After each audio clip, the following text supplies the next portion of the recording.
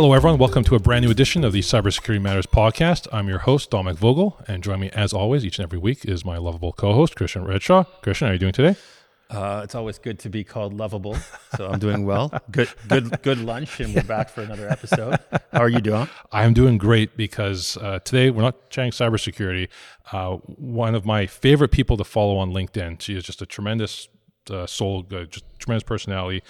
Jessica Yarbrough, business growth consultant and sales and marketing strategist. Like I said, one of the best people to follow on LinkedIn. Jessica, thank you so much for joining us on the podcast today. How are you doing today? Oh, thank you for having me. I'm doing great. It's a beautiful day in San Diego. Well, that's great. It's oddly enough, it's a beautiful day here in Vancouver. So I guess we're both having a beautiful day. So we're going to have 3 more of those and then that's it. That's right. Back to rain.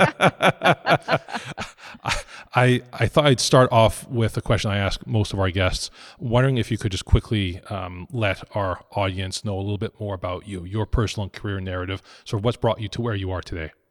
Yeah, so I'm a business strategist, and I really focus on helping a lot of people that were former corporate executives transition into how to sell high value corporate coaching and consulting.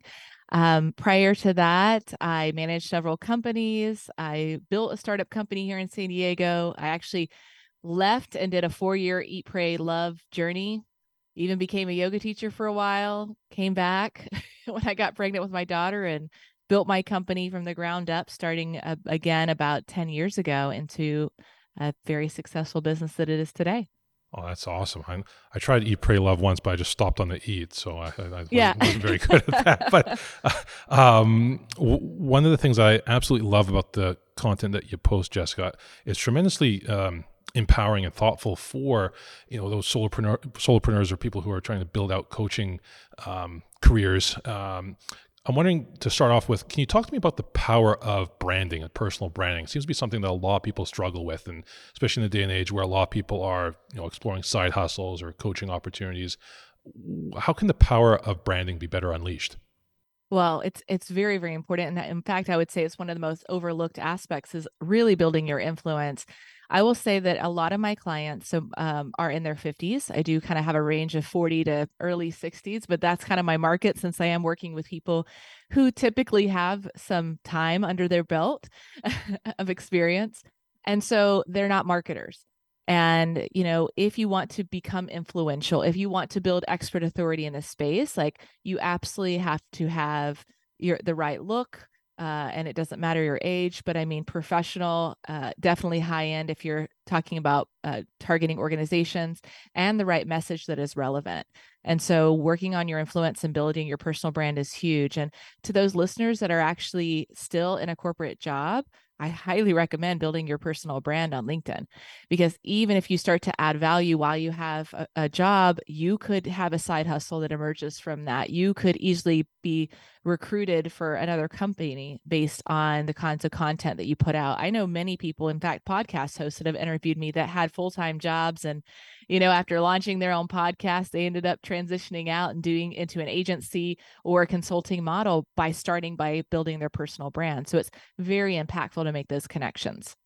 That's awesome. Very good, very good. Jessica, when we're talking about entrepreneurs, first of all, what led you to select this demographic for yourself to serve in the first place? What did you see among entrepreneurs? Yeah. I have a real connection to them because I'm one myself. I have zero desire to go in and work with big corporations. Now, the clients I serve clients I serve may work with small business all the way up to Fortune 100 companies, but I did not want that structure. I wanted to work with people who were a little bit rebel, color outside the lines, do life on their terms, and they had that kind of grit and determination to make it happen.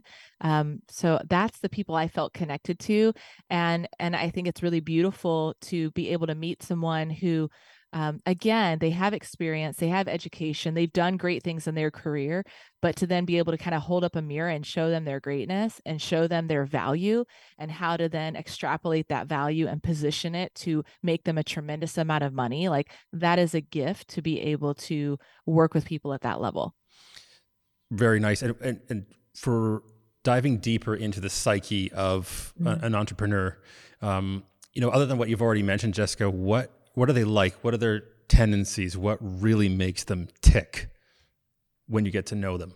Yeah, most of my clients, it's a great question, are high performers. There are people that no matter what you give them, they're going to perform at a high level. Sometimes we do have to break some bad habits around that, because sometimes if you're coming from the corporate world, there can be some toxic habits with that. And we need to make sure we're integrating health and well-being, and that their values are aligned with their financial objectives, meaning they're not just working for the money if that's not the only thing that's going to fulfill them.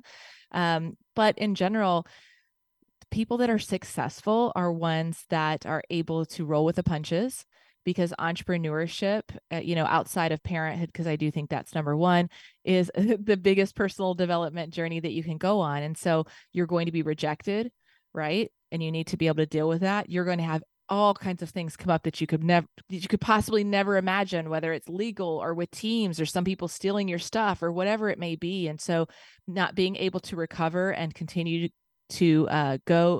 forward despite adversity, that's another trait of really successful entrepreneurs.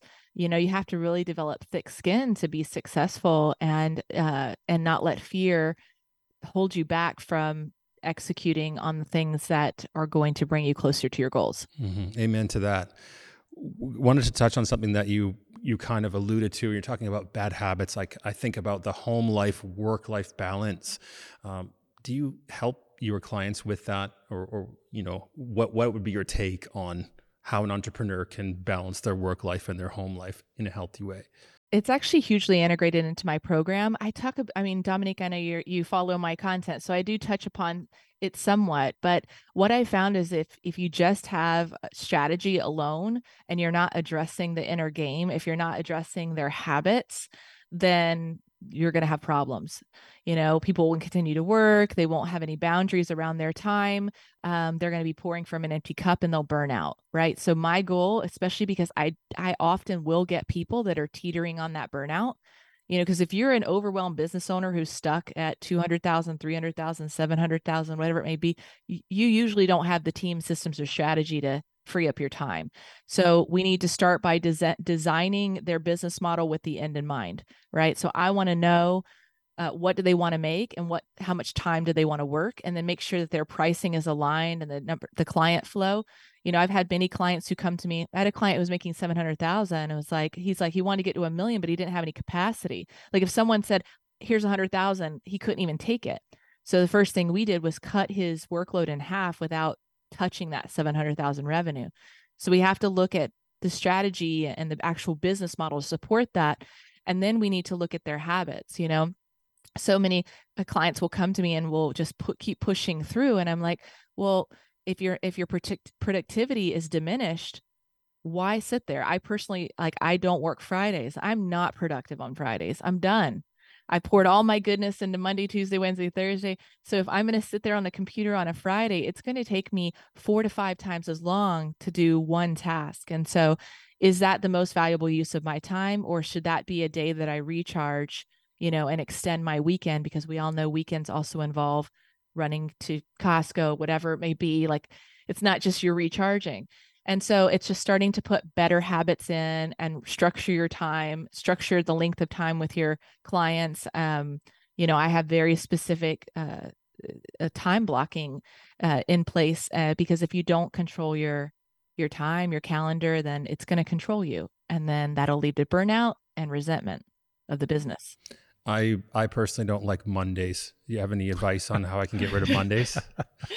I've had clients who had a slow burn Monday, and so they kind of let that be something they never schedule meetings on. Personally, Monday is a high productivity day for me, so it's my Fridays are my Friday off. But if you're not full functioning on Monday, do a slow burn, ease into it, don't schedule calls. Good. I appreciate that. I appreciate that. One more question before I pass it on to my friend Dominic here. I'm just so curious about your program that you mentioned. I have it as the Expert Accelerator Program. I think that's right. Can you bullet point for the audience, talk about what the stages are for your program that you take them through? We really work on 5 systems. So there's 5 systems to scale a coaching or consulting company to the multiple 7 figures or the high 6, depending on what your starting point is. The first is your offer, and that is your impact system. It's how you're going to make an impact in the world. And whether a coach comes to me or a consultant at 200,000 or 2 million, we start with the same foundation. What is your offer? Who are you serving? What are their pains? How are they sitting in that valley of pain, and where they want to go? And then what's your methodology? What's your solution that's going to take them from that valley of pain up to that mountain of potential? And your pathway becomes like the GPS, the map, and you become the Sherpa. You're going to guide them up. And then that's your how. And then that's all packaged into your what. And for many of my clients, those are high 5 and even multiple 6-figure packages. The second system is marketing. That's your influence system. That's how you drive awareness and demand for your services. And there's 3 phases to that. 1, you have to build your audience, and quality over quantity is key here. 2, you have to be positioned as an expert, meaning if someone gets on an elevator with you, they're not going to get off on the same floor. They know they're going to get on, and you're going to take them to the next level, get off at the top.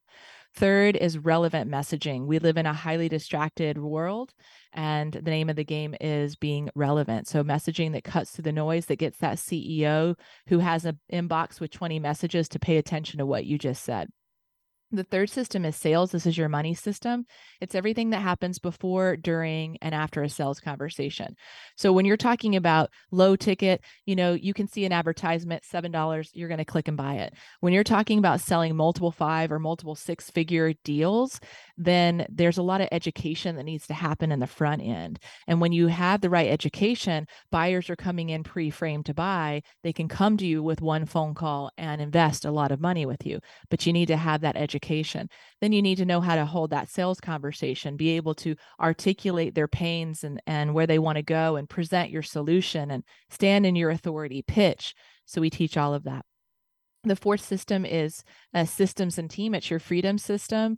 Most people come to me and they are the bottleneck of their growth. So it's, how do we get you out of the center of your business, no longer wearing all the hats? How can you automate, delegate, and build your team so you're not trying to, do everything yourself? How do you step into that role of true CEO so that you can drive vision and serve your clients? It's the most complex part of what I teach, but it does create the most freedom, and you have to have it to scale. And then the final system is delivery, and that's your scale system. And so this is one of the most overlooked systems I see in the coaching and consulting world. Most people are focused on acquisition, but if you don't deliver after you've made that big promise and closed that big client, that's a problem, right? Your reputation is going to take a hit. You're not going to get referrals or repeat business with that client. And so very important with that big promise is understanding, how do you do client delivery, and how do you do it really well? How do you project manage a client on the back end? What are the milestones that are going to take them to achieving the big audacious goals that you've set out for them? How can you track and measure at this stage and deliver a quality client service experience so that they get the results promised, and you get that client win, and now you've got a phenomenal case study that you can use to create more demand for your services. Very good. And my follow-up question, Yes. of all of these, Jessica, of all of these things, offer, marketing, sales, systems / team and delivery. Yes. If you could only do one, what would you say is the most important one to do? Number 1, because if you don't have your offer and your ideal client right, your marketing is not going to work. You're not going to make sales. You can build systems all day long, but if they're not driving the right people into your pipeline, it doesn't work. We have to fix. Most people have a fundamental communication issue. Most people are unable to effectively communicate their value in the marketplace. Your how. We have to find the pain and make sure it's urgent, find the need, and position you there. And that all starts with that foundational offer. That was like an awesome mini master class there, Jessica. Like, that was absolutely fantastic. And last question for you, very quick. Yes. So for those with our viewers and listeners that I know this is going to resonate very deeply with, what's the best way that they can find you, follow you? Where's the best spot to find Jessica? Well, definitely follow me on LinkedIn. And send me a message in the DM. Let me know you heard me on the show, because I always like to know that. I put out content every single day. I also have a YouTube channel that I drop videos. And then be sure to check out my website, jessicayarbrough.com. I have some great resources. My Ladder of Influence guide is on there that's free, and some case studies to download as well. Amazing. Jessica, can't thank you enough for such an awesome conversation. Thank you so much for joining us on the Cybersecurity Matters podcast today. That was that was epic. Thank you so much. Thanks for having me. Awesome. And Christian and I will be right back to wrap up today's episode. Well, that was an amazing episode. I mean, it was just filled with so much practical advice, and I was, like I said, it was almost like a mini masterclass in terms of branding and how to grow a coaching or consulting company. So, yeah, keen to know what you thought of it. Yeah, great. I think that not only dealing with the actual business of the entrepreneur, but the entrepreneur themselves, helping them with their own personal habits so they can have a good harmony and balance between the work life and the home life. Absolutely. And I absolutely love what she was starting off with around branding, and that we all have the ability to nurture and nourish a brand. Even if you still work in corporate, it's important to be working on a brand and unleash that brand. I thought Jessica laid out some great steps there in terms of how to be able to start doing that. So our thanks to Jessica for joining us on the podcast today. And as always, a special thank you to our loyal listeners and viewers who join us each and every week. If you did happen to miss a previous episode, do check out the Cybersecurity Matters YouTube page and or listen to one on your preferred podcasting platform. Till next time, be well, be safe, and we'll see you again next time on the Cybersecurity Matters podcast.